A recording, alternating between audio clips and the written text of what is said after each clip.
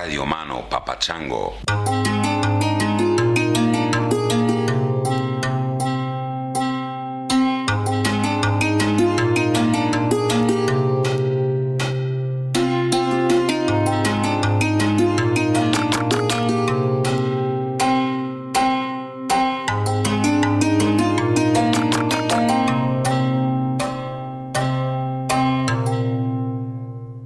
Greetings, Earthlings. Dr. Ryan coming at you back in Topanga after a few days on the road. Not sure. I'm kind of confused, lost in the travels and all this. I think I might have told you in the last episode that I'd been in North Carolina. Amazing 3 days there. Very intense. You'll be hearing 4 podcasts that I recorded there with some absolutely fantastic people. Very interesting. Anyway, those will be coming up in a couple of weeks. I was just in Denver now, Colorado, visiting a friend there. 3 days, 3 very intense days there. So I'm kind of like scrambled. I'm all over the place. But it was cool. I went up to Nederland, which is above Boulder up in the mountains. Really cool little town on a lake, reservoir. Beautiful, beautiful area. I'd forgotten how beautiful Colorado was. I hadn't been there in 30 years. Of course, I knew that Colorado's beautiful. Everybody knows it's beautiful, but it's different. Knowing it and seeing it are 2 very different things. Then we went down to Crestone, a little south of Denver, 3.5 hours south of Denver. Amazing place. I mentioned a few episodes back that I might be in Denver, and a whole bunch of people sent me emails because I said maybe we could all get together, have a beer or something. But as it turned out, I was only in Denver one evening, and there was no time to get together. So I'm sorry. Those of you who did write in and were up for getting together, I'm sorry that didn't happen. Hopefully I'll be going back soon. And Denver's a cool town. Wow. Hadn't realized. Last time I was in Denver, which, as I say, was like 30 years ago, it was dead. It was dead. I remember being downtown. I was on the train, and I remember being downtown. It's like, wow, this is a big city with nobody in it. Weird. It's not like that anymore. There are people in it. There are a lot of people in it. Yeah, so I'm hoping to spend some more time in Colorado. I really enjoyed it, and so hopefully we'll be able to schedule a hangout. Probably 40, 50 people wrote that they were down to come and hang out. So certainly it seems like there's enough of a, tangentially speaking, listener base around Denver that we could have a get together and you guys can all meet each other and buy me beers until I'm puking in a corner somewhere. But I was lucky. I met 2 people randomly who listened to the podcast. A guy at a bar in Denver. First night I was there. Sorry, forget your name, buddy. But he was reading Zen and the Art of Motorcycle Maintenance, apparently, and recognized me and came over and said hi. And then later he and his girlfriend went home and randomly picked an episode to listen to that they hadn't heard yet. And I mentioned the book Zen and the Art of Motorcycle Maintenance in that episode, which is kind of a weird, he sent me an email telling me about this weird convergence. And I got the email the following morning, just after I had finished recording a podcast with 2 guys who run a nonprofit based in Boulder that is set up to help vets who are suffering from PTSD get access to ayahuasca ceremonies that have proven to be very helpful in treating PTSD. Anyway, in that podcast recording, Zen and the Art of Motorcycle Maintenance also came up because we were talking about confusing quantity and quality, and that's something that Persig makes a big point of in that book. So there's this weird I don't mention Zen and the Art of Motorcycle Maintenance every fucking day, do I? Have I mentioned it on every episode of this podcast? I don't think so, but who knows? Maybe I have. But I don't think so. I really don't. So the stars aligned in some bizarre way there. And then when I was down in Crestone, which I think total population of Crestone is probably 200 people or something, we're in the only bar in town listening to some local band jamming, and the dude is sort of standing next to us, and my friend and I are talking, and he kind of comes over and he says, Dr. Christopher Ryan? I was like, fuck yeah. I mean, I feel like Tom Cruise or something. There are 200 people in this little town. He said he recognized me from my voice. So anyway, that's Seth, who makes pizza, who I really want to get on the podcast at some point. We ended up hanging out that evening and had some beers and some conversation. And Seth's life is fascinating. Dude's been all over the world. Another person who was born in the Mormon community and has escaped or wandered away, or whatever the right phrase is. Similar to Sarah, who was on a few episodes back. And he's been all over the world, both as a Mormon in the missionary period, but then also after he left, he's continued traveling, and he's been on a very interesting path. His not only spiritual but physical, and in many other respects. So I hope that next time I'm in Colorado, Seth and I will get a chance to sit down and he can share his story with y'all. Another thing I did that I had really been wanting to do for a long time was I went to see a concert at Red Rocks, which it's got to be the most amazing musical venue on the planet. I can't imagine a place more beautiful. It's just spectacular if you're ever in the Denver area and there's a band that you're interested in seeing, or even if it's not a band you're interested in seeing, just to get out there and see the place. It's just spectacular. It's sort of tucked into this natural rock formation on a hillside. You can see out, I don't know if it's Denver or Golden. I think you can see Denver in the distance. And concerts take place around sunset, so you see it all in the light. And then the sun goes down and you can see the distant lights. It's really spectacular. I saw Spearhead out there, which is a band that I've been into for a long time. I've played some of their music on the podcast. I got to tell you, though, it's the last Spearhead concert I'll ever go to. I really like what they're about. I like... they used to be very political. And Michael Franti's the main guy. It's always Michael Franti and Spearhead. So I think he writes the music, he writes the lyrics, he's the front man and all that. But it's, it used to be Michael Franti was singing about oppression and U.S. foreign policy, militarism, consumerism, racism, a lot of serious shit. And it was intelligent and... what's the adjective? Trenchant, is that the word? Very focused and nuanced, and man, he knew what he was talking about. I love that. I love, I don't want to hear, bitches ain't shit, and it's all about pussy and crystal, and yeah, come on, man, you're playing into the fucking hands of the oppressor with that shit. I want to hear somebody saying something meaningful and serious and responding to the world as it is. And Spearhead used to be that way. And now, unfortunately, they have gone, or he has gone, full namaste. It is, that concert was so full of fucking bullshit positivism. And not only, it's like, you got to appreciate every day, everybody, you got to love everyone. And, shut the fuck up. And also, every 2 minutes, he's telling you what to do. I want to see your left hand in the air, and I want to see your right. It's like you're doing the fucking hokey pokey up there.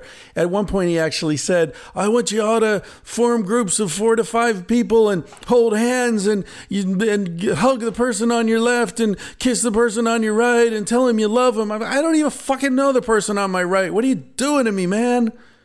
Fucking Jesus, Michael. Too many yoga classes, brother. You got to play some more basketball and take it easy on the yoga. Jesus.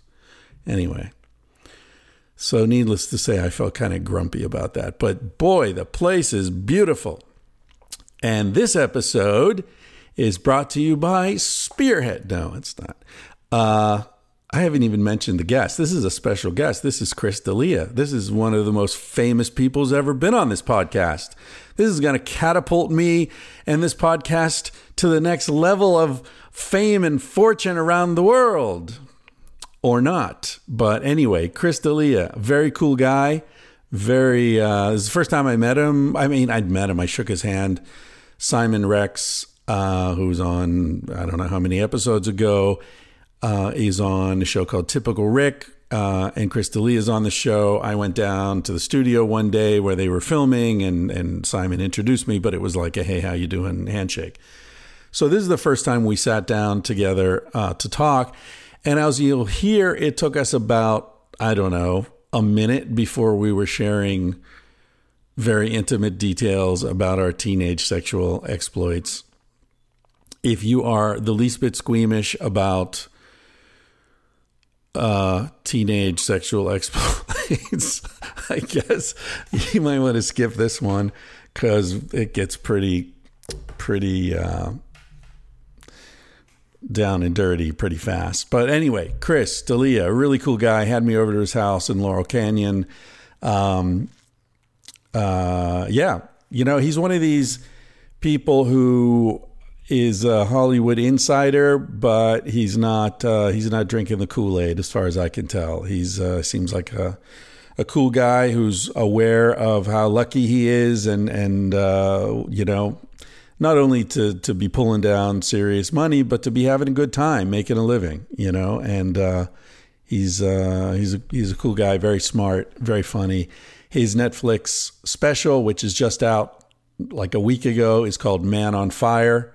And you probably know him from some other shows. He's on some network TV shows. I think he's on NBC. Undateable, I think, is one of the shows. I've never seen it, but, you know, I'm this snobby intellectual who doesn't have a TV and just, you know, download shit occasionally. I don't even have Netflix, which is embarrassing. At one point in our conversation, I apologized for not having seen his special. You know, I said I don't have Netflix. And then later I'd seen something else, Three Mics, that was on Netflix. And then I felt embarrassed because it was like he thought that, you know, I was making an excuse. I don't know what. Anyway, I saw Three Mics at my sister's place because she has Netflix. And I told her the story later. And I was like, yeah, I don't know. Maybe he thought I was bullshitting or something. She's like, well, everybody has Netflix, man. You can just use my password. I was like, what? So yeah, just use my password. Everybody shares passwords. I didn't know that. I'm so out of the loop.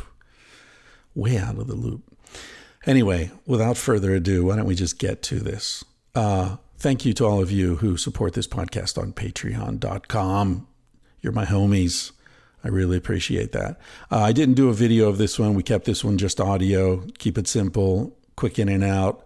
But I've done video. I'm doing video on most of them now. So those of you who are Patreon supporters will have immediate access to those videos. I'll do a delay or I don't know. I feel weird. I mean, I know I have to give bonus content to the people who support the podcast just to, you know, urge you to, if you want to see the videos. But I also feel like, yeah, what the fuck? I made the video. Why, you know, I might as well just put it up and let everyone see it, right? I don't know. I don't know how to handle this. I'm a really bad businessman, so I need a manager. Who wants to be my manager? Squeeze money out of the audience. I'm just kidding. That's a rhetorical question. Please don't write to me saying, I'll squeeze money out of your audience. But if you do have some extra money and you want to send it my way, support independent journalism or whatever the fuck this is, Patreon's a good way to do it. Patreon.com, Patreon.com. Just get on there and do a search for Chris Ryan or Tangentially Speaking or whatever, and you'll find me, and then you can just throw in your credit card number and say, I'll give that guy $5 a month. Why not? Buy him a beer. Buy me a beer a month. If you listen to this podcast and you enjoy it and you're getting, you know, how many hours a month are you getting out of this? You're getting like 10 hours a month, you know? Isn't that worth a beer? Really? All right, that's as pleading as I can get. Enjoy this episode with Chris D'Elia. I did, and I'm going to play you out with a Spearhead song. The Spearhead I remember from my youth, before Michael Franti took way too many yoga classes. This is called Rock the Nation. Let me hear you make some noise, y'all. Rock the nation, rock the nation, rock the nation, rock the nation, rock the nation, rock the nation, rock the nation, rock the nation. We living in a mean time and an aggressive time, a painful time, a time where cynicism rots the vine, and a time where violence blocks the summer shine. Lifetimes go by in a flash, in a search for love, in a search for cash. Everybody wanna be some fat tycoon. Everybody wanna be on a tropic honeymoon. Nobody wanna sing a little bit out of tune, or be the backbone of a rebel platoon. It's too soon to step out of line. You might get laughed at, you might get fined, but do you fear me when I say I feel pain every day when I see the way my friends gotta slave and never get ahead of bills they gotta pay? No way, no way. Some make a living doing killing, Colombian penicillin. Some are willing to play the villain, they just chillin'. To pass the time, pass the information, or pass the wine, pass the buck or pass the baton. But you can't pass the police or the Pentagon, the IRS or the upper echelon. I think it's time to make a move on the contradiction. Bomb, bomb, rock the nation, take over television and radio station. Bomb, bomb, the truth shall come, give the corporations of complication. Bomb, bomb, rock the nation, take over television and radio station. Bomb, bomb, the truth shall come, give the corporations of complication. Say, ooh, ooh, rock the nation. Ooh, ooh, rock the nation. Ooh, ooh, rock the nation. Ooh, ooh, rock the nation. This is the dawning of our time. I say it one more time to emphasize the meaning of my rhyme. To rise above all the dirt and grime, add the right spice at the right time. Fuck the Constitution. Are we part of the solution, or are we part of the pollution? Sitting by and wondering why things ain't the way we like to find them to be for you and for me, the people over there and the ones in between. Check our habitation. Are we a peace-loving nation? Peace-loving nation. I have a reasonable doubt. I think I just spell it out. There's no need to scream or to shout. The NRA just bought a man's soul, then he jumps up and shouts, gun control. The government say that killing's a sin unless you kill a murderer with a lethal syringe. So I ask again, are we peace lovers then? Peace lovers then. Some of them slang guns when they 6 years old. Some of them end up in some 6-foot hole. This whole damn place seem to lost control. So I raise my voice before I lose my soul. Bomb, bomb, rock the nation, take over television and radio station. Bomb, bomb, the truth shall come, give the corporations of complication. Bomb, bomb, rock the nation, take over television and radio station. Bomb, bomb, the truth shall come, give the corporations of complication. Yeah. Ooh, ooh, rock the nation. Say ooh, ooh, rock the nation. Say ooh, ooh, rock the nation. Radio rock the mic.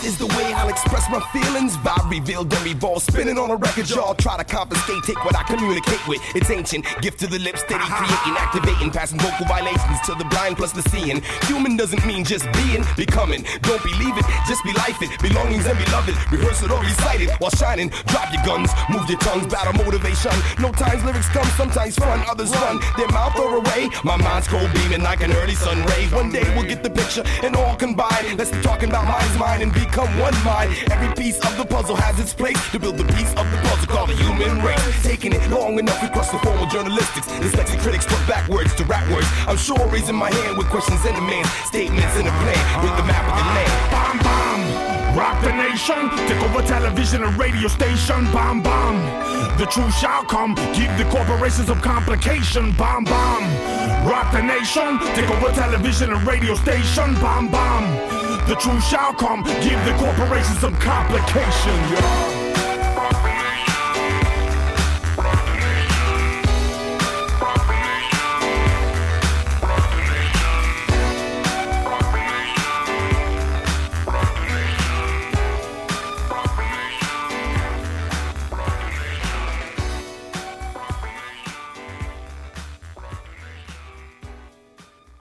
All right, we're back. So we're in Laurel Canyon. We were talking about the musical history, but you're not into music. Not really. I love, like, I have people I like. Like, I'm a Right. huge Tupac fan. Right. And, like, you know, like, I like weird ones. Like, but probably because, like, they remind me of my childhood. Like, I love Phil Collins. Right. Do you know what I mean? And Hall & Oates. And shit like that. You know what I mean? Hall & Oates. Yeah, I know. But you're not old enough. That's my childhood. Well, okay, maybe, but You're in a the rich 80s they were girl. big, though. I'm 37. Yeah, you're 37. I'm 80. 55. Born in 80. So you were born in 80. Yeah. I just remember because they're not... Fuck, that's the year I got out of high school. Wow. Yeah, I could be your dad. If that girl got pregnant when I was 17, that would have been your mom. Yeah. No, but my... And you'd look different. Well, I wonder if I would press my luck. No, I'd be stick better? with what you got, man. I don't know what your family life is like, but that woman and I were not meant to I be got you, together. I got you. It wasn't going to work out. Yeah. No, the first time I had sex with a girl in high school, she was like 3 weeks late getting her period the next month. I've never known terror like that. I know. It's so funny, like the first time... So the first time I had sex, condom broke. Second time I had sex, condom broke. Same girl. You got a real pointy dick? I know. That's what Sharp edges? I didn't understand it. That's what I was like, what? I immediately... I'm really close with my dad. Yeah. And I just basically rolled over and called my dad. Yeah, of course. I was Good like, hey, move. Dad. Well, that's cool that you have a dad like that. Yeah, it is. It is. And my girlfriend at the time was like, "Oh God, you're really gonna call your dad?" And I was like, I mean, I've never done this before. She had done it like once before, maybe. But my dad was like, "Really? It broke twice?" And I was like, "Yeah." And he was like, "Oh." He's like, "It's probably fine," because I didn't finish in her. You can say ejaculate on Okay, this well, podcast. I was waiting for you to get there. Splooge? And then I You didn't splooge in her? Is that what you're I saying? didn't come in her. It's so crazy too, because on my podcast, which I film right Dump a here load, in this you seat, did. all I do is talk fucking bullshit and dirt. Oh, dude, But well, I come just on. add respect to you. I'm No, like, don't all right. don't respect No, I know. me. I read Any your respect stuff. for me is misplaced, believe me.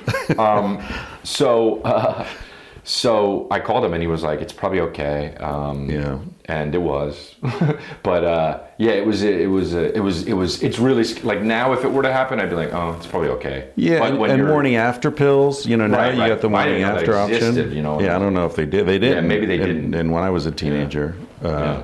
yeah, I had a thing I was working in a gas station, and for the Cowherd brothers, Bob and Lee Cowherd, they owned the old Bluebird Garage in Casanova, New York. So I was pumping gas, and they, for my Christmas bonus, they gave me a little paper bag of Black Beauties, which is speed. Jesus. Speed? Yeah. I don't know what they were doing giving his like 16-year-old speed for his Christmas bonus, but that's what they did. And my girlfriend and I skipped school one day and we stayed home. And I had a king-sized waterbed when I was in high school with a leopard skin cover. I was like aspiring Killing it. fucking Hugh Hefner, And so we took this speed and we fucked like jackrabbits, and like to the point where you could kind of smell burning rubber, And, Right from the condom or what? yeah, I get. Well, You and didn't use the one then or what? Or you no, did? I was using Oh, so that's what it was then, Yeah, probably, yeah. And so, and then like, splooge city. But when it was like, no, it didn't break. It was like shattered. It was in a million, we couldn't even find it. The condom? Yeah. There was just like a ring around my dick. The rest of it was totally gone. And it was panic time. So we called Planned Parenthood and explained, and they were like, well, there's not much you can do now. Right. Just wait. And then I was like, no, we got to do something. And I got her into the bathtub, and she's like in the bathtub, and, we're trying to like flush it out. And then I get this idea, and I've never told this story publicly before, and I probably shouldn't be now, but what the hell? Hey, why not? I go downstairs, and I find my mom's turkey baster. And you tried to get it out that way? Basted her. Yeah. That can't work. Why not? You're flushing out the sperm. I thought you were saying you were trying to suck it up. Like an abortion. Oh, no. I'm like, oh, okay. No. I was just trying to like wash it out of there. I wonder that can't work. Why not? I mean, I understand what you're saying. Why not? But I feel like if you told that to a doctor, they'd be like, I'll tell you what, I have told it. My wife's a doctor. I've told okay. her the story, and she was like, yeah, maybe it worked. Huh. But I'll tell you, the main thing is that it makes Thanksgivings really interesting. well, that's some shit mom you keep still to yourself, has it. Yeah. Well, I just let But the now cat you out let of it the out, and bag. everyone will know everything. But my mom doesn't listen to the podcast, so Okay. I think we're good. There you go. You know, and if she does, well, this isn't the one she'll start with. Right. There you go. I introduced my mom to Ron Jeremy once. That was a weird one of those moments Did she know in who life. he was? No. Right. That would have been weird if she's like, "Oh, I've wanted to meet you so long, Mr. Jeremy." Right.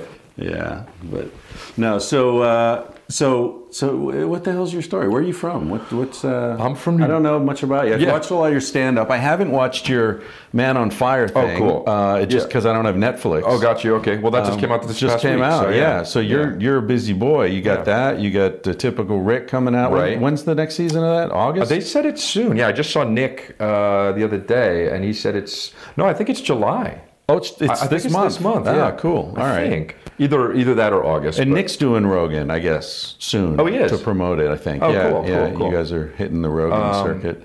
Yeah, I actually I've done both of the seasons now. Just one episode, the first one, and then one other episode, the second one, which is where I met you. Right. And that show just is so fun. I just think it's so funny. Yeah. I think that. What is it, 10 episodes? But Yeah, they're short. They're maybe, like 10 they're like 10 minutes. Or minutes. something. Yeah, it's like perfect for what's going on now. Like, people watch it on YouTube, and you know, it's easily digestible. It's just the guys are so funny.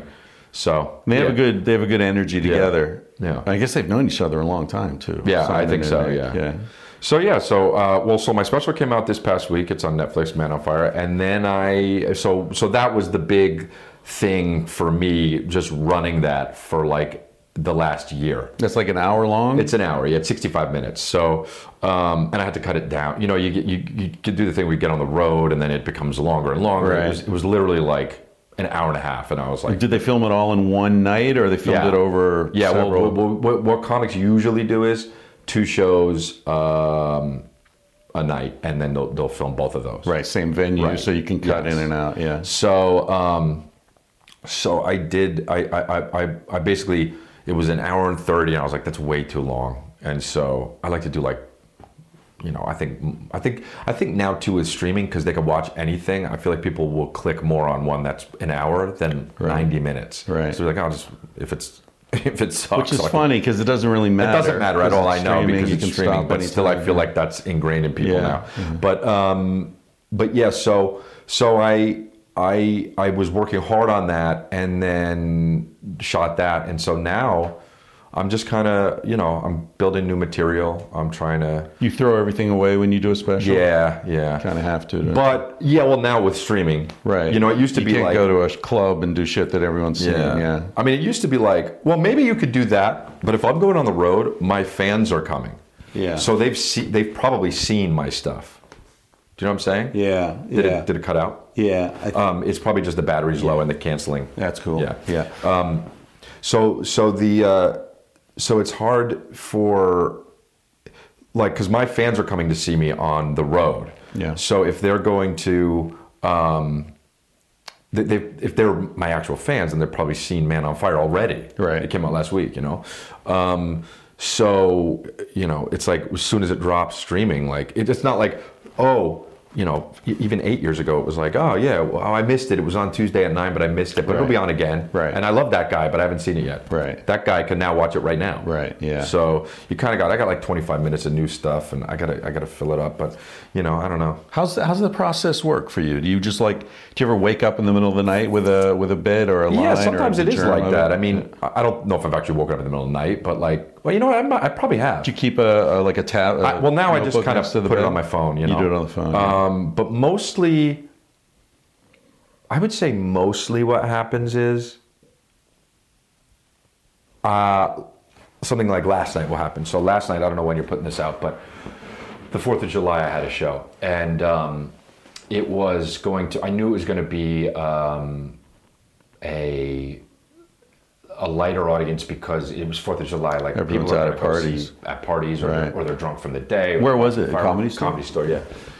And so I almost didn't call in for it because of that. But then I was like, fuck it. And I did it. Don't Don't worry about it. It sounds all right. I'll Yeah. just watch the levels. Oh yeah. So I did it, and I went up, and there were like 90 people in the audience, which is for the Comedy Store. It still looks kind of full, but because it's 110 seats or something, 120. And so I just kind of like was like, I don't want to do my material that I've been doing.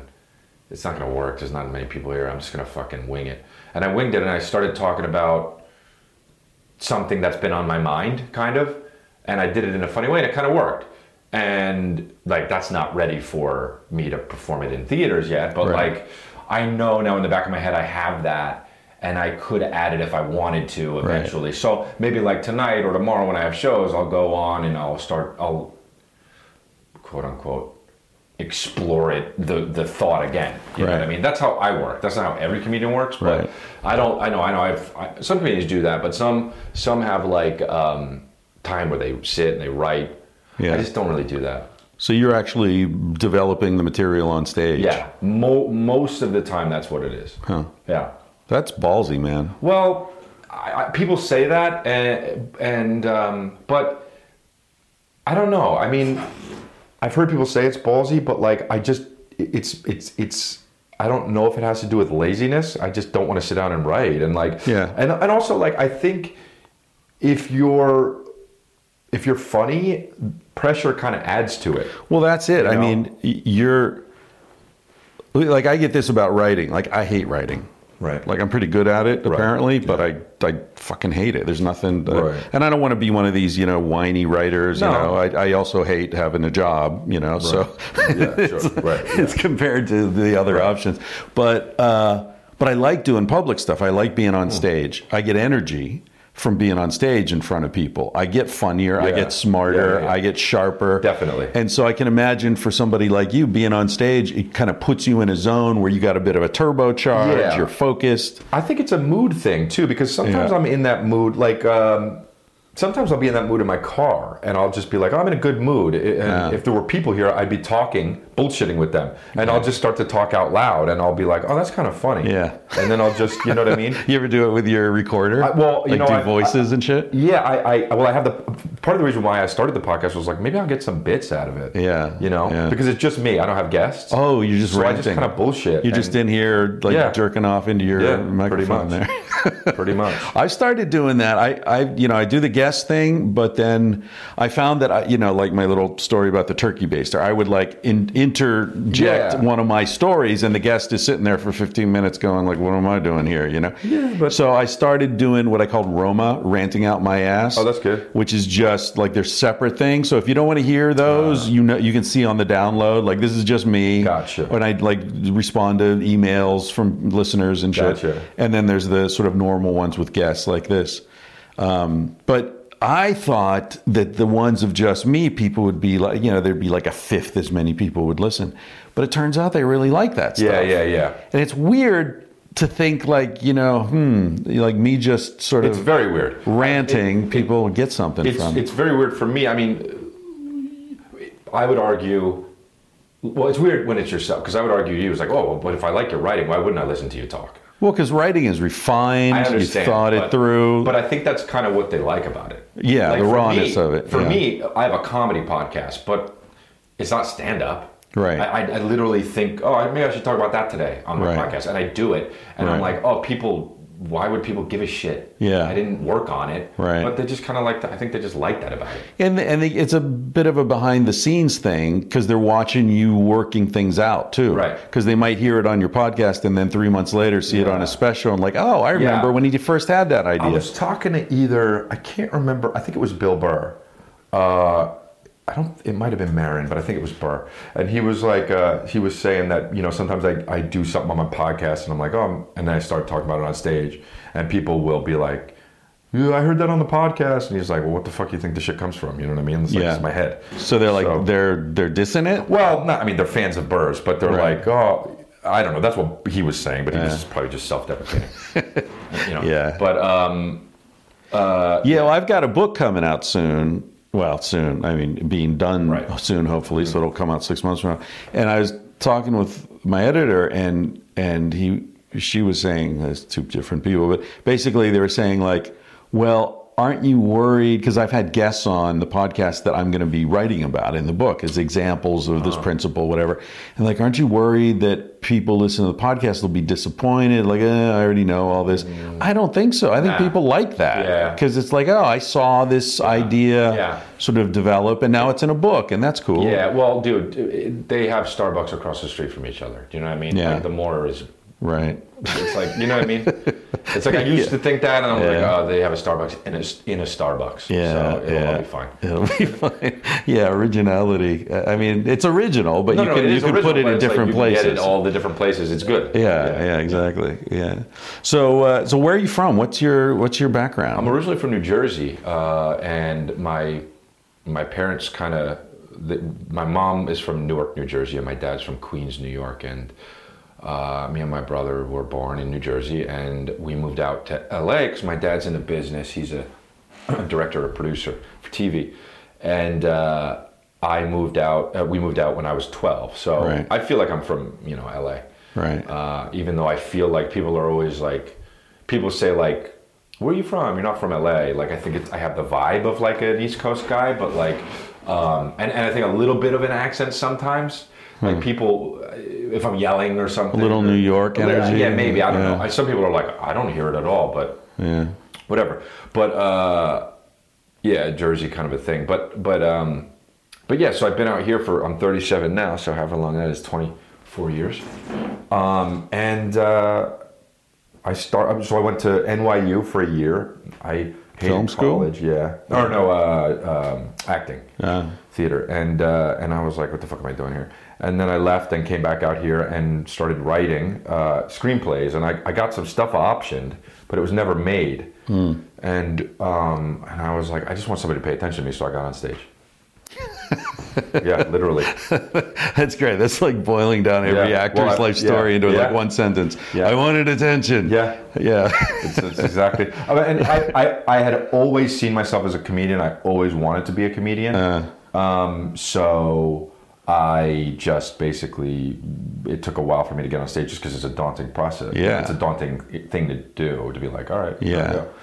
But who was there, like someone you saw and you were like, because I remember Rogan told the story about seeing Eddie Murphy, I think, and he was like, that was the minute. Like one guy can make all these people lose it. It was Eddie Murphy, yeah. Was it? It was Eddie Murphy, yeah. And I thought, and one time I remember I was watching Jon Stewart, and I was like, dude, that's crazy. That guy just gets on stage and like he doesn't need drums or you don't even need a microphone. You don't really need one. Yeah. You just go up and you show up in any outfit. I was like, that's the job, dude.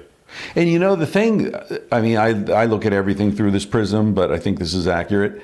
It's primordial. You know, they say prostitution's the oldest profession. I would argue being funny, sitting around a fire, making people laugh, telling stories. I would argue that's just as old. I mean, if you can give a blowjob at the same time, then you're totally set. You know, there you go. It's hard to tell a story with a dick in your mouth. No, it is. Though, you can do it with one in your butt.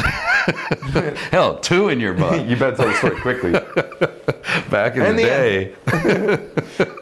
That story doesn't start once upon a time. How's this one end? You know how it ends. But yeah, no, I mean, I think it really resonates because you're right. There are no tools. Yeah. There's no nothing. It's like you with your voice and your brain, and that's it. You could be in a fucking wheelchair. You can have no legs and no arms.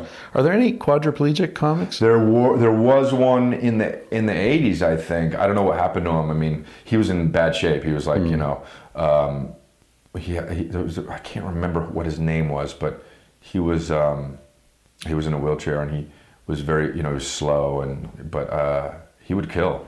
Yeah. I don't remember who it was. What the hell was that guy's name? I'll bet. Yeah, yesterday I told you I was with Simon and we were talking about he did a little stand up for a while and just hated it and gave up on it. I'm sure he did. I'm never gonna. He did open mics. Hey, that counts. Right? Yeah, and he was. I hope I'm not talking out of school here. I don't think there are any secrets in there. But he said he was terrified. Like he'd wake up in the morning thinking, "Oh shit, tonight I have to do that." And he'd be nervous all day. Yeah. Well, that's how it was in the beginning. Yeah. Yeah. Definitely. Yeah. I remember the first time I had an actual show, like not just open mic, where they were like, "Hey, you want to come do the show?" I was so nervous that I was like, okay, I literally broke it down to, okay, if I can just, all I have to do is just move my legs to walk on the stage, and then I'll be up there, and then I'll have to talk. Yeah. I literally, that was my actual thought. Yeah. And I was you break it down to the basics. I was like, okay, I could do that. Do you get the shits before you go on stage? No, never. I've heard people that. I do. It's so embarrassing. Like 20 minutes before, I'm like, I have to take a massive dump, and I'm already in the green room, and I'm gonna stink the place up, and whatever, But yeah, no, that's why they call it the green room, right? Into a brown room. No, I just, I never did. No, I never did. I just get like excited, and well, now I don't. Sometimes I get excited still, but I always get excited, but it's just, and if I'm not excited, if I'm like,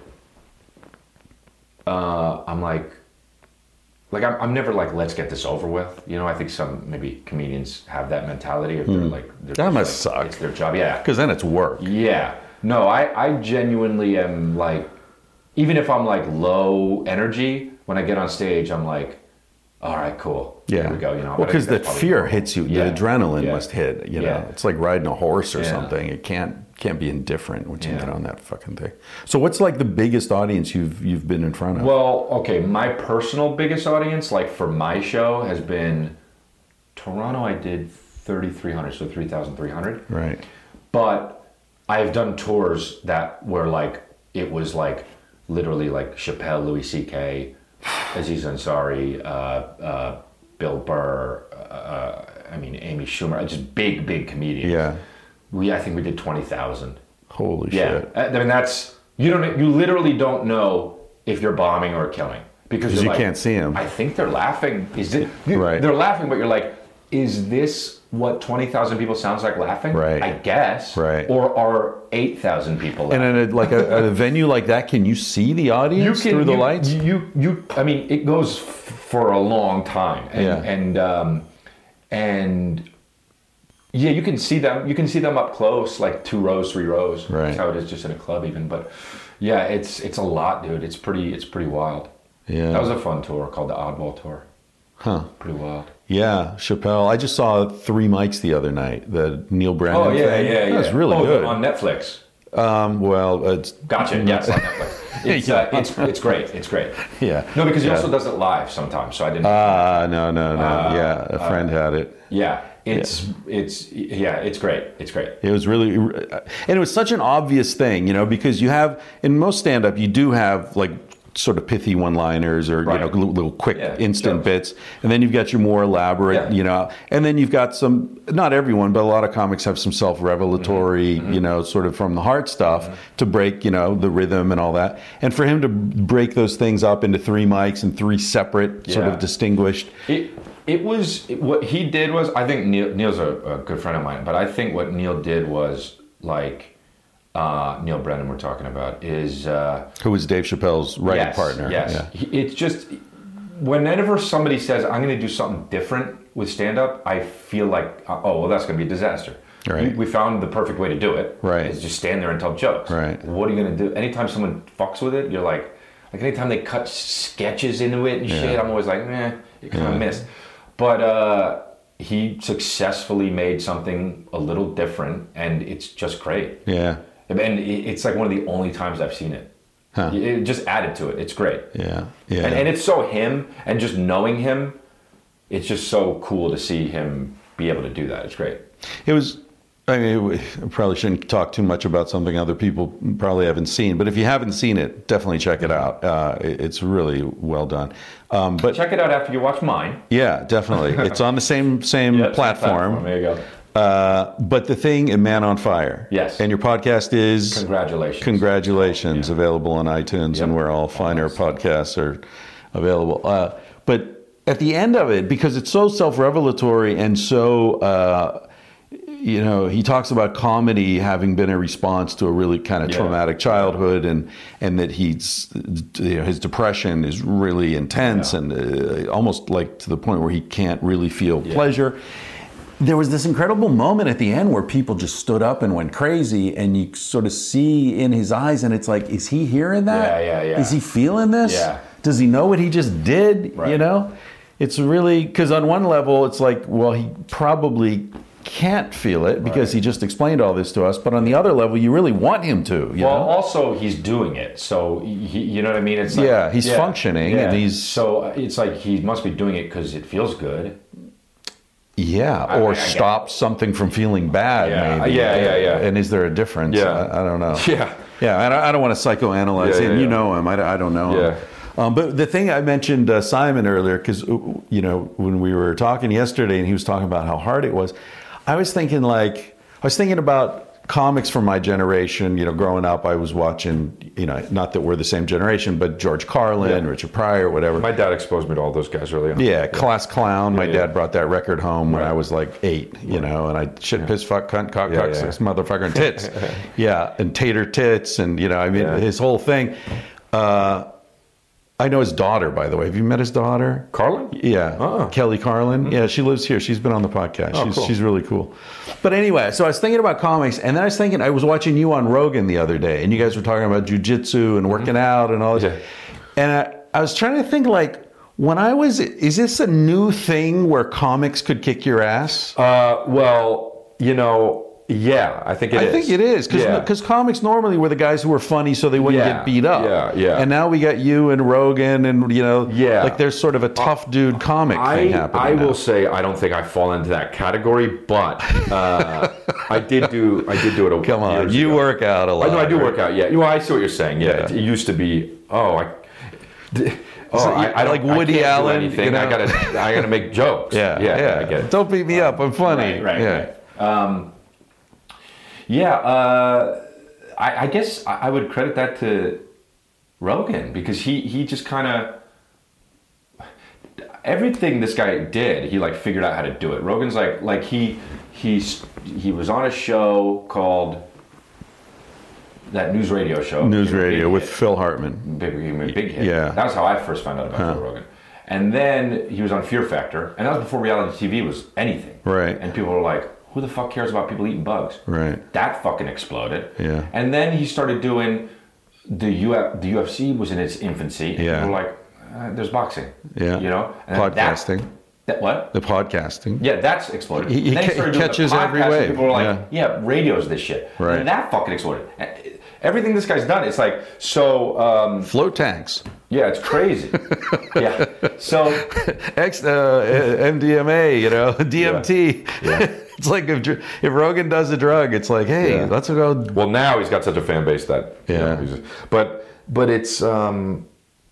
it's just he was, and I feel like he got a lot of guys into it. Like, I don't know, like I think Joey Diaz does it, and I think he got Joey into it. But I remember he even got Ari Shaffir into it a little bit. I don't think he does it anymore, but I don't know. But I think also comics for the most part have a lot of downtime. Yeah. Which is like they're on stage and maybe an hour a night. Yeah. And so they're like, oh, okay, I guess I'll do jiu-jitsu at 11. I got the day free. Yeah. Why not? And otherwise I'll get high and mess everything up. Yeah. Don't want to sit around drinking. Do you think comics are disciplined? They are. Yeah. So the good ones are 100%. That ties into it as well. 100%. Yeah. I mean, I did jiu-jitsu almost every single day for 5-6 years, and then hurt my knee, got surgery, and then started stand-up, and I was like, oh, I won't do jiu-jitsu anymore. I'll just do stand-up every single day. Yeah. And now it's now. Simon and I talked about jiu-jitsu yesterday, too. Oh, you did? Yeah, he said he tried that as well. Oh, yeah. Simon's tried fucking everything. He said, I remember the line, he said, I found myself with my arm twisted up behind my back and some dude's ass on my face, and I had an epiphany that jiu-jitsu wasn't for me.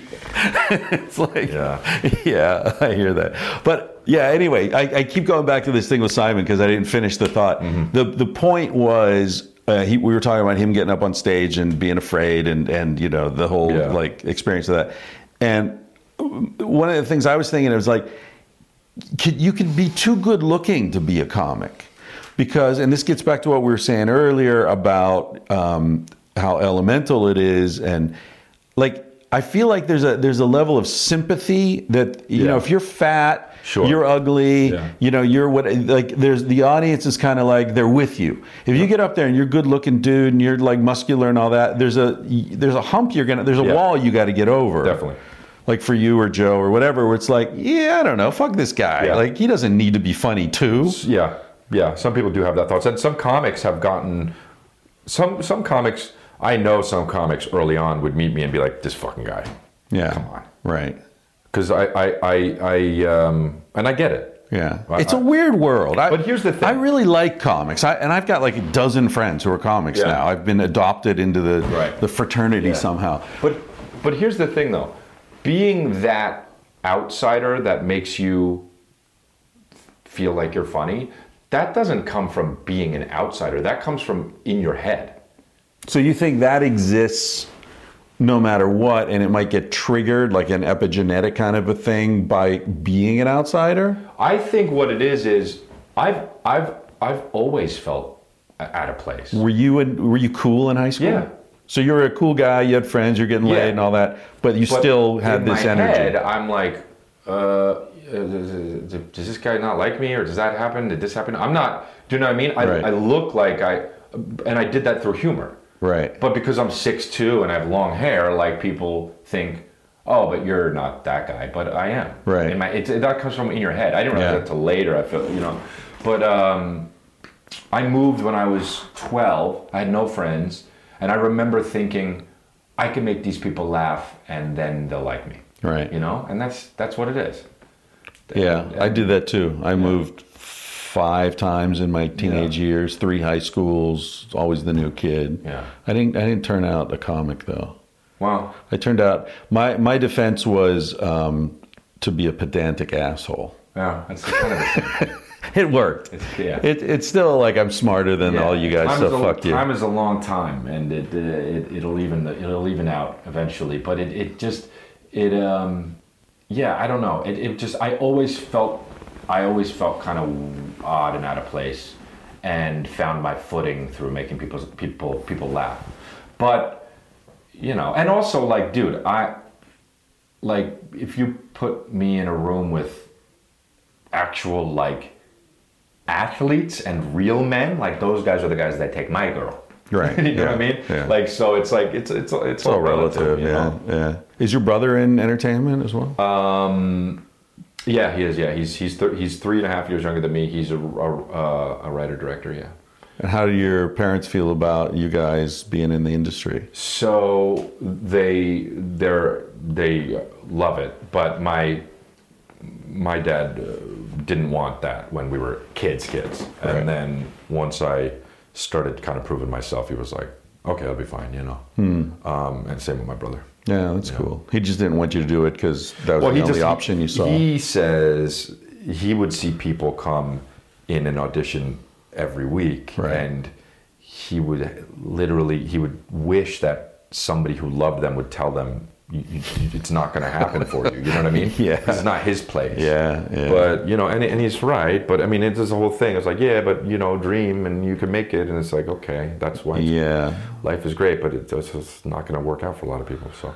Yeah, it's hard. I was thinking about that, how people say, well, I have to be an optimist or I have to have hope. Like, that's not rational. No. You can say that, but you think you're being rational. That's not rational. Yeah, I think about that all the time. You got to be more realistic about it, I guess. But not too much so to where you're hindering yourself. But, like, I don't know, man. Like, you see, look at American Idol. You see these people come in and sing all off key and audition, and you're like, what the fuck? Yeah. How does that happen? Yeah. How do you convince yourself?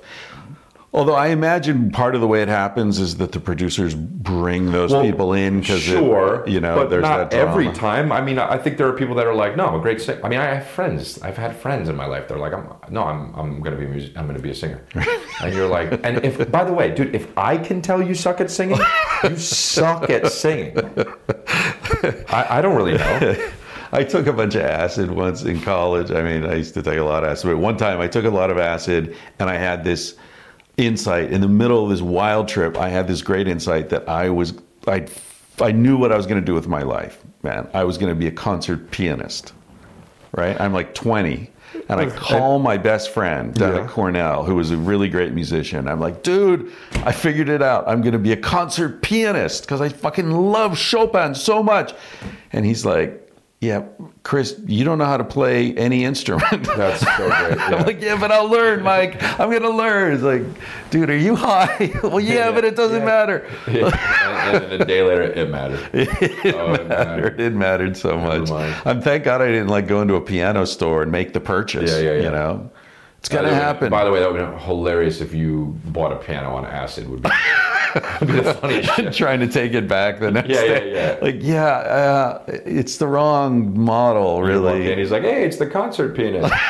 No, not really. It's right.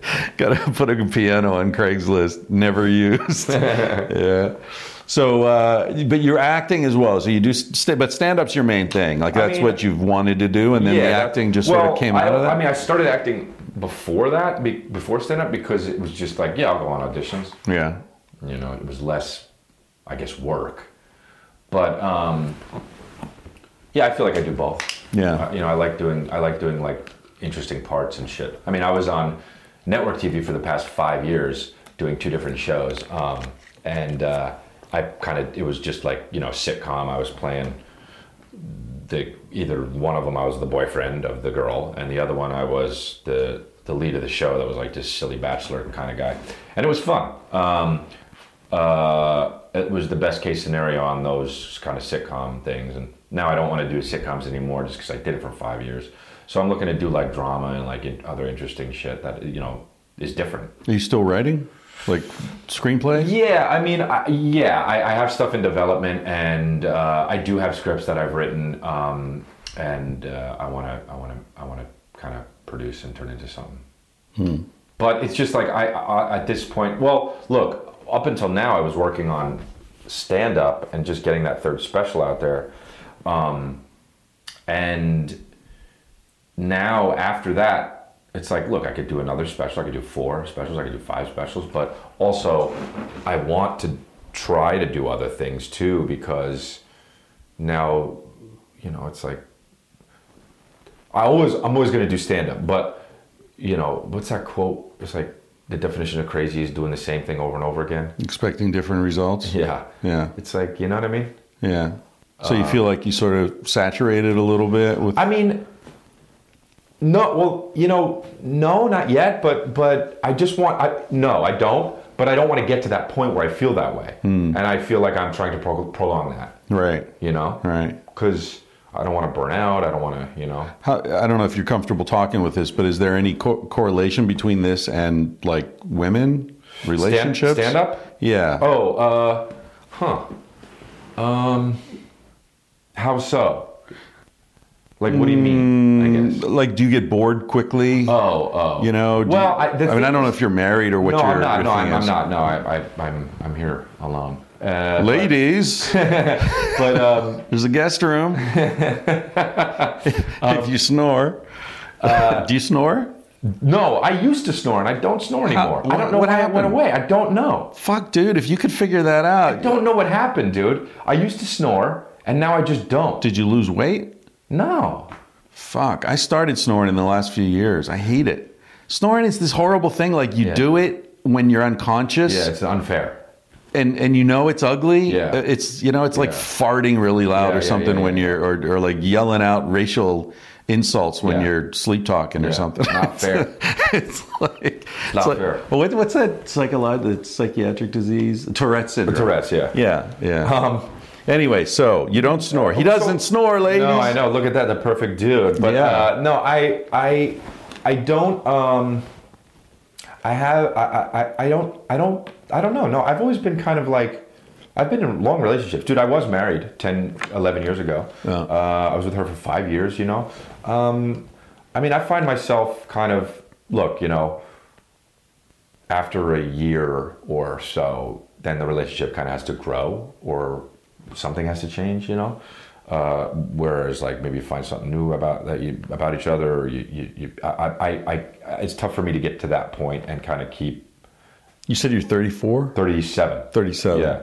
But with stand up, I'm not bored with it. But I do get bored with material sometimes, but I mean, I think that might just be saying the same thing over and over again every night. Do you like working with other people, or are you more of a solitary guy? It's weird because stand-up is like a solitary thing, but it's also like you see your friends fail and succeed, and you're literally bringing them on stage. And so I feel like, I mean, I don't like.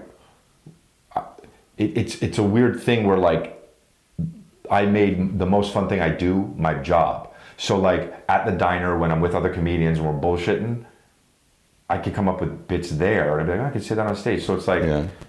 How's that work? If you're hanging out, like say you, Bill Burr and Maron are hanging out, having dinner, and you're having a conversation, and it's funny. And like the thing I love hanging out with comics is A, nothing is offensive or off the table. Yeah. And B, like whatever the idea is, I just love to watch the way you guys will just fucking squeeze it and squeeze it and squeeze it, and then suddenly there's a new burst of juice that nobody saw coming. I mean, that's just... it's so great. Like it takes a weird turn. You know, Duncan and Joe and I did a series, we did 9 podcasts together called The Shrimp Parade. Okay. And this is just how cool Joe is, because we did one together, and he was like, that's really fun, because Joe's sort of like got that real physical, macho, alpha male thing, and Duncan, well, you know Duncan, you know, he's all spaced out and you know, just Hare Krishna shit. Yeah. And I don't know, whatever my energy is. And the three of it works together, you know? Yeah. So we did 3 and like a rotating thing. We do, mine and Joe's and Duncan's, and that really was responsible for probably half my audience, you know, hearing about. Why am I talking about that? What the fuck was working with each other or solo? Well, yeah. So if you're doing that, if you're in that, and you come up with this cool stuff, how do you decide who gets to use the material? You just decide right there. You're like, Maron's like, I want that. And you're like, yeah, fuck you, man. That was mine. I always be like, go ahead, do it. Yeah, you know, all right. But somebody's going to use it. Maybe. I don't know. Honestly, it's probably happened 2 or 3 times in my life. So it doesn't happen too much. Right. Usually if you're doing something at the table, like, it's usually just like for the table, and you'll be like, I don't know how I would make that into a bit. You know? Yeah.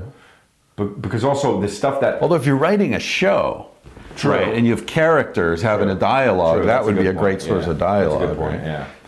Yeah. I mean, I don't know. It's weird. Like, but I don't. When I eat with my comedian friends late at night, it's like it's so silly and so out there that it might not. We'd be like that would never even work. It's unusable. Yeah. I was hanging out with Jake Johansson. He's a comic, a little older than you. Oh, yes, I do. Yes, I know. He's my age, actually. Yeah, a fair bit older than you. He was on Letterman like 28 times or something. Sure. Anyway, I was hanging out at his house, and there's another guy there who was a stand-up. I forget his name, but he's become more of an actor. He was on like Mad Men for 5 seasons, and whatever. Right. And we were talking about this quality of like how nothing's offensive and how comics think a little different than other people. And I said, have you guys seen The Aristocrats? Oh, yeah. You know, and both of them were like, yeah, it's a good film. Yeah. And it really gets to this point, right? And the conversation continued. So then I went home and I was like, man, it's been a long time since I've seen The Aristocrats. I had it on a hard drive. So I set it up and I watched it again. Both those fucking guys are in The Aristocrats. Oh, that's funny. And neither one of them mentioned it. Why didn't they mention it?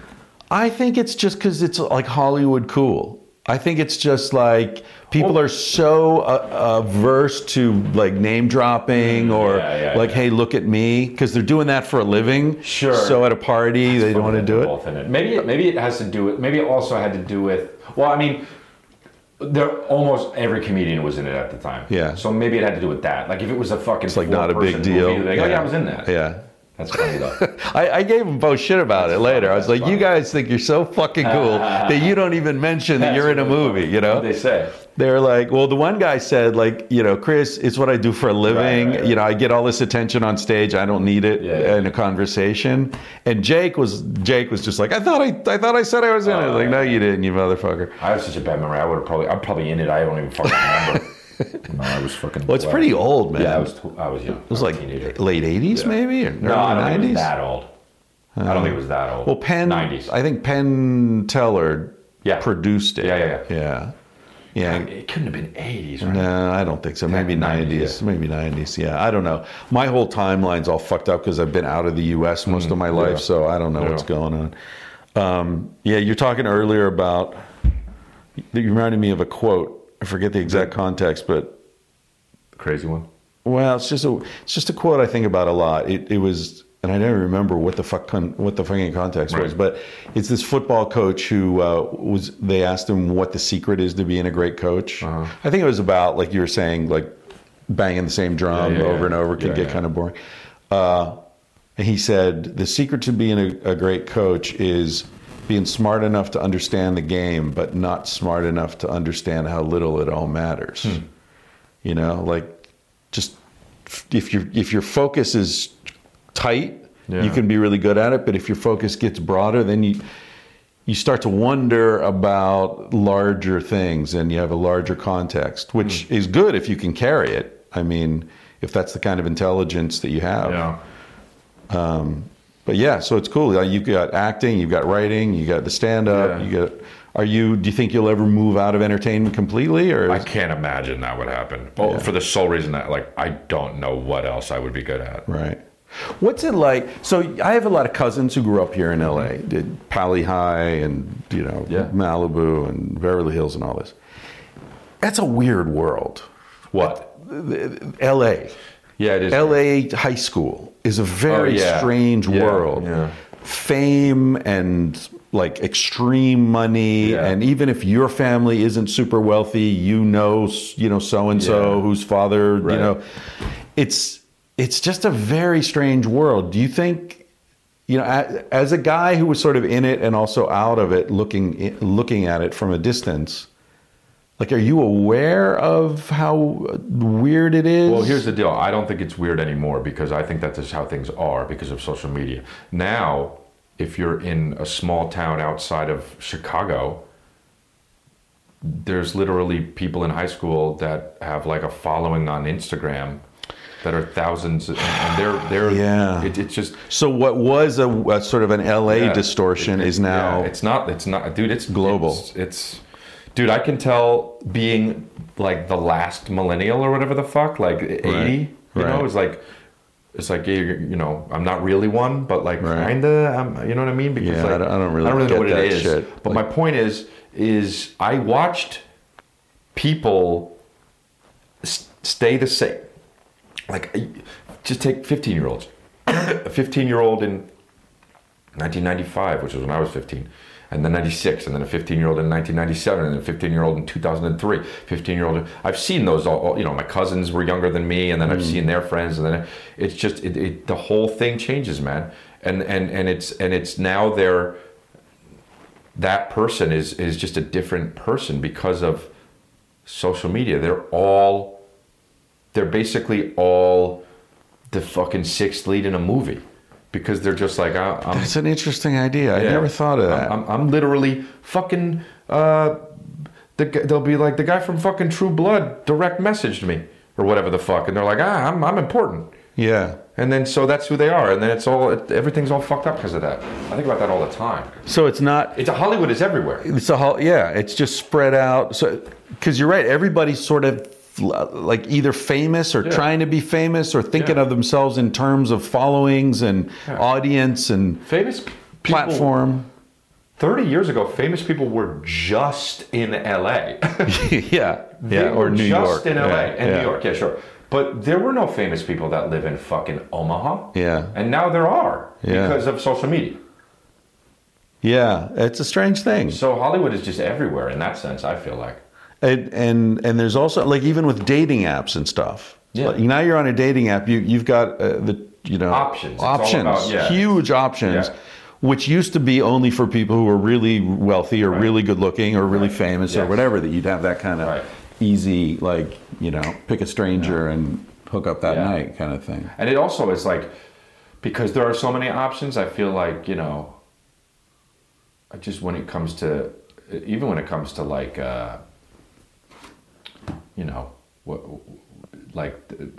sex or like the opposite sex, it's like people say like, oh, you're on TV, it must be easy for you, but like I'm in the same boat as fucking Tom Hardy.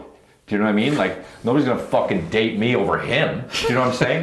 So it's like it's just like So you're in a bigger pool. Yeah, everybody's like oh, you know, it's just options. It's I can get that though. And so but that used to just be an LA thing, but it's not anymore. Yeah. That's my point. There's some Chinese proverb, I forget how it goes exactly, but it's like, he who chases one rabbit catches one rabbit, he who chases three catches none. Yeah. You know, I was thinking about this last night in Malibu at Soho House, watching the whole dynamic of everybody. Like, okay, now she's kind of into me, but maybe I could you know, and like trying to maintain her interest while you're also like, it's fucking high school. It's crazy. Yeah, it's weird, dude. It's very weird. What do you feel like? Are you conscious of like living in this weird sort of warped space-time continuum because people have seen you on TV? And I mean, fame is like, I've got a little tiny taste of fame, right? But it's book fame, right? And podcast fame. Yeah. So people, especially podcast fame, people who think they know me actually kind of do. Yeah, that is a weird thing. Whereas you're playing a character. No, and even with stand-up, like, that's still not true. Like, people think, but I've listened to him say hours of stand-up. I know him. Like, no, you don't. Yeah. It's an act. Right. I feel this way. It might be a facet of you, but it's not you. But you don't know, you know. But yeah, with the podcast, it is a little weird. It's because they kind of do, yeah. And it's just I don't know. I just my whole thing is like, it's so funny when somebody's like, oh, you can tell that person's a nice guy. Vincent D'Onofrio is a nice guy, and you're like, huh? Yeah. How do you know? Right. Oh, just you can tell. No, you're a fucking lunatic. Yeah, although, you know, instinctively, we want to believe we can tell. He could be a huge dick, but... Well, I always think of George Clooney. Yeah. Like, George Clooney comes across as such a nice guy. I actually talked to somebody recently who, a journalist who's interviewed him like 20 times, and he's like, he actually is a really nice guy. Right. You know, he really is. But I'm sure there are people who seem like nice guys. The Pope. You know? Yeah. Did you hear about this fucking gay orgy? No. I did not hear about that. Oh, yeah, like a cardinal. Just this morning I saw, it was on Twitter, there was a headline. It was a drug-fueled gay orgy busted by the police, and it was like one of the top cardinals. Wow, really? Yeah. And my first thought was, does a gay orgy need to be fueled by drugs? Isn't it kind of self-propelling? What do you mean? Yeah. I mean, any orgy. Yeah. You don't really. It's not drug fueled. No, you're right. But they always say drug fueled. Well, what is drug fueled? What would be drug fueled? I think that the implication is they were so high they had an orgy. Yes. No, that's not. It's not like fucking. You could be so high that you shot 7 people. Anyone who's ever been to an orgy knows that being really high isn't necessarily a good thing. You're right. Yes. You don't want to get high. And you're there. You're already in an orgy. You don't need to get high. Like, all right, let's do There's like a lot of dick here. Yes, 100%. It's a dick-fueled gay orgy is what it is. It is. Very good point. But anyway, yeah. So that just happened today. Like, how much hypocrisy? Are you Catholic, by the way? Am I insulting Catholic, your religion? No. I'm a comedian, dude. Good. First and foremost, it's like as the Chappelle when Michael, who's the guy from Seinfeld. Michael Richards had that whole meltdown and the thing, and Chappelle's thing, and that was. Oh yeah. Remember that? He's like, you know, what was it? Like 10% of me was offended as a black man, and 90% of me was like, as a comic, like, oh, Michael, I feel so bad. Yeah. Do you ever? I mean, because you're working shit out on stage. Do you ever find yourself like digging a hole and like, oh shit, I wish I hadn't gotten into this? Yeah, but I just feel like. First of all, I've kind of consciously, like, that's kind of, I don't know how to say this without sounding like a cocksucker, but like, that's kind of like part of what I do. You've got a confrontational vibe. So I don't think Michael Richards did have that. Right. So, which is why it was so hard. Yes. Now, granted, I think not in a million years would I have been doing what he was doing. You're not going to make Lynch jokes. Yeah, I don't think so. But yeah, it's just if you have that attitude and you are unapologetic about it, I think that it is, and not to say what he did, but I think that you get into less trouble that way. Right. Because they just know you. Like my fucking like I have friends that are famous and they're like, oh, I can't tweet that and I'm like, oh, that's my nightmare. Right. Dude, that's my nightmare. Yeah, I have to filter all the time. Filter what you say. Right. And people don't like know you, and like granted they don't know you anyway, but still like that's my nightmare, man. Well, I had a moment like that, when I was doing Joe's podcast a lot and hanging out with Duncan and I mean Moshe Kasher and Ari and like there are all these people and I'm coming at it from like I'm famous for writing this book. I'm supposed to be a smart guy, whatever. Right. And there's a point where I started thinking like, I'm saying a lot of shit that like I'm never going to get a teaching gig if or whatever. Yeah. But there's like fuck it. I don't give a shit. I mean, I feel really fortunate to be in a position where I don't have to really give a shit. I fucking always think about the quote in Mad Men, and I don't know if they said it first, but it was in Mad Men, where Don Draper says to this lady, like, you got to lose the clients you have to get the clients you want. And I always, that stuck with me because it's like, they're out there. It's not like you're going to be like, wait, but where is everybody? Like the world is big enough and the internet is big enough that your fans will find you.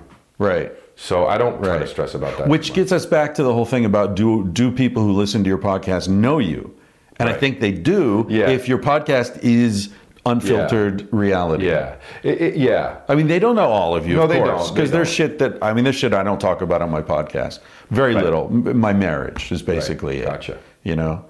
And that's, I'd be happy to talk about myself. I tend to overshare, but out of respect for other people, I try to keep that, Yeah, my podcast is a comedy podcast. I probably say stuff that just for the joke. So you can't like hold people accountable really for that shit. But I often think like, I can't believe I'm saying these things that'll be accessible all the time, always, forever. I know. You know what I mean? I know. Yeah, it's so weird. Like, I mean, I don't know, you're used to dealing with audiences, but it's so weird for me to, I'll be sitting in my apartment, having my second or third beer, and I'll do one of these things, and blah, blah, blah. I'm talking, I'm at the desk I'm at all day. I'm as relaxed as I'll ever be. Yeah. And I'm sitting in a stadium with 100,000 people. Yeah. And they're just invisible. Yeah, it's like a Kurt Vonnegut novel or something, So you say shit that you would never say if there were 100,000 people sitting around you. Dude, yeah. It's really weird. It is weird. Well, listen, you got a house guest who arrived just before we did this, so I don't want to keep you Did we do it? We did what, an hour? We're at an hour, yeah. Nice. Yeah. Time flies, man. So listen, before I shut it down, we got Man on Fire. Yes. Which I've seen, like, your fans are doing all these really cool illustrations for it. It's been, on Instagram. It's really been, nice. Yeah. Some of them are fantastic. Yeah. It's been really cool, man. That's really cool when people, they're not only fans, they're not only buying your thing, but they're, like, reaching out and giving you something. It's cool, man. A lot of them are artists. And it's just really cool. This hour is definitely different than my first two that I did. So I'm pretty... I don't know if nervous is the right word, but like you say, you lose the fans, you lose the clients you have to gain the new clients. It was a little different. So I was like, wondered how people would take it, and people seemed to be going in the right direction. Are the first two available on Netflix as well? The first one, the second one is available on Netflix. It's called Incorrigible. The first one I did was White Male Black Comic, and it was Comedy Central thing. So it's on Comedy Central. Right. And because I was on YouTube the last couple of days just watching stand-up, but I didn't see any full specials. Yeah, they have there was one bit that I did that went viral. That kind of was one of the reasons why when I became known, that was from White Male Black Comic, the drunk girls bit that I do. Oh, yeah, I saw that. That was from that. So, So Man on Fire, and then I have a podcast myself called Congratulations. Available. Right. I see the stuff I saw online. You were really good at the crowd work. Oh, yeah. You know what? Thank you. But the reason why those became big was because the Laugh Factory wanted to put sets out for comedians, and I said, some of the comedians, it's great for them because they're not getting deals and shit, and so they could put it on the Laugh Factory channel. It gets exposed to a lot of people. But I was like doing specials and shit, so I was like, look, don't put my material up there. Oh, right. Just the spontaneous stuff. I don't want to put something out on Netflix and 250,000 people already saw it. Right. So they were like, well, what if you're fucking with the crowd? And I was like, yeah, send me the link and maybe. And so there were like 4 or 5 of those that went viral because. They're good. Thank you. That's really good. Thanks. Yeah. And I like watching that too, because it's not prepared. It's special for the night. Yeah. But so that's cool but then the backlash of that was sometimes people come to the shows, not really anymore, but they think that's what I do to engage with. Yeah, and that's no good. I was getting hecklers, number one, and number two. I'm touring my act. I want to work on my act. You know. So. Yeah. So is the Comedy Store like where you go to work stuff out mostly? Yeah, Comedy Store, Laugh Factory, the Ice House. Improv. Do you go out there? It's far, but I hit the 3 clubs pretty regularly in Hollywood. So Hollywood. But cool. Comedy Store is my home. That's where I came up. Well, I'll come see you live if come out sometime. Cool. We could be friends like you and Simon. Yeah. Well, I'll invite you to the next party that I don't really know where. Yeah. Perfect. That'll be great. Thanks, man. Yeah, thank you, man. Thank you for hanging out. If you'd like to support the podcast and are financially able, go to patreon.com and search for Tangentially Speaking. You enter your credit card, tell them you want to give me $1, $5, $20, $30, $50, $200, and then they'll just automatically ding your credit card and you don't have to think about it again. If you don't have the money to do that, that's fine. Don't worry about it. Tell your friends about the podcast, write a review on iTunes, or just enjoy the podcast. It doesn't matter. I want to thank Basin and Range for that intro music. The song's called Bright Side of the Sun. And you can check them out at basinandrangeband.com.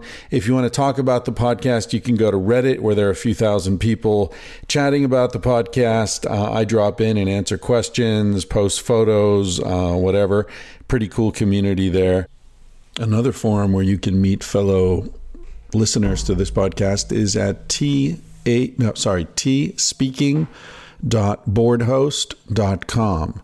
This has been set up by a listener to enable people to register, and there are different states and countries, so you can find people who live near you, get together, have a beer, smoke a bowl, eat some mushrooms, dance under the moonlight. However you celebrate these things, you'll find like-minded spirits on that. It's tspeaking.boardhost.com.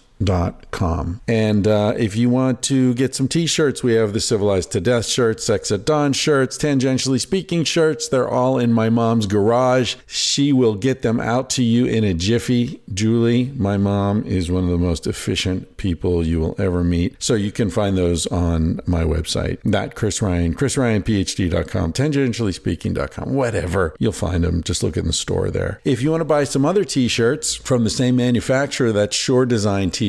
They are fantastic. I know I say this is an ad-free podcast, and this could be construed as an ad, but Sure Design t-shirts have been supporting this podcast since its inception. Bennett, who was the dude there, decided he was going to support the podcast. He sent me a bunch of shirts at an extreme discount to help us out. Since Bennett died, the people who took over SureDesignT-shirts.com have decided to continue giving us the same deal that Bennett gave us. So be sure to use the discount code CTD, as in Civilized to Death, when you order anything from them, and you'll get 20% off your entire order. That's the discount code CTD, and that's at SureDesignT-shirts.com. Thank you to Carsey Blanton for the song you're about to hear. You can check her out at CarseyBlanton.com. She performed this little ditty especially for us. Sounds like she was sitting in her garage. You can hear the birds chirping. The song is called Smoke Alarm, and it's a reminder to live now, because you're going to die one day. This is for you guys, Bennett and Justin. Miss you. He said, baby, what's a big deal? Feel what you want to feel. Say what you want to say. You're gonna die one day. For example, I could kiss you just because I want to. And what's the difference if you turn away? I'm gonna die one day. Why do you waste your time thinking about your reputation? Trying to meet an expectation what they're gonna say. When everyone you've ever known is headed for a headstone, I don't wanna give the end away, but we're gonna die one day. Your body is an animal, doesn't ask for much. A little music and a soft touch. Why don't you let it out to play? Your heart is in a birdcage, singing in your chest. You wanna shut it up but give it a rest. You're gonna die one day. Why do we waste our time thinking about a reputation, running from a confrontation, wondering what we ought to say? When everyone we've ever known is headed for a headstone, I don't want to give the end away, but we're gonna die one day. We're gonna die one day. We're gonna die one day. So baby, what's a big deal? If you wanna be free, say what you wanna feel. Spend the night with me. I'm gonna take you up in my arms, and if we must go down, we'll go singing to the smoke alarms. We'll dance into the ground.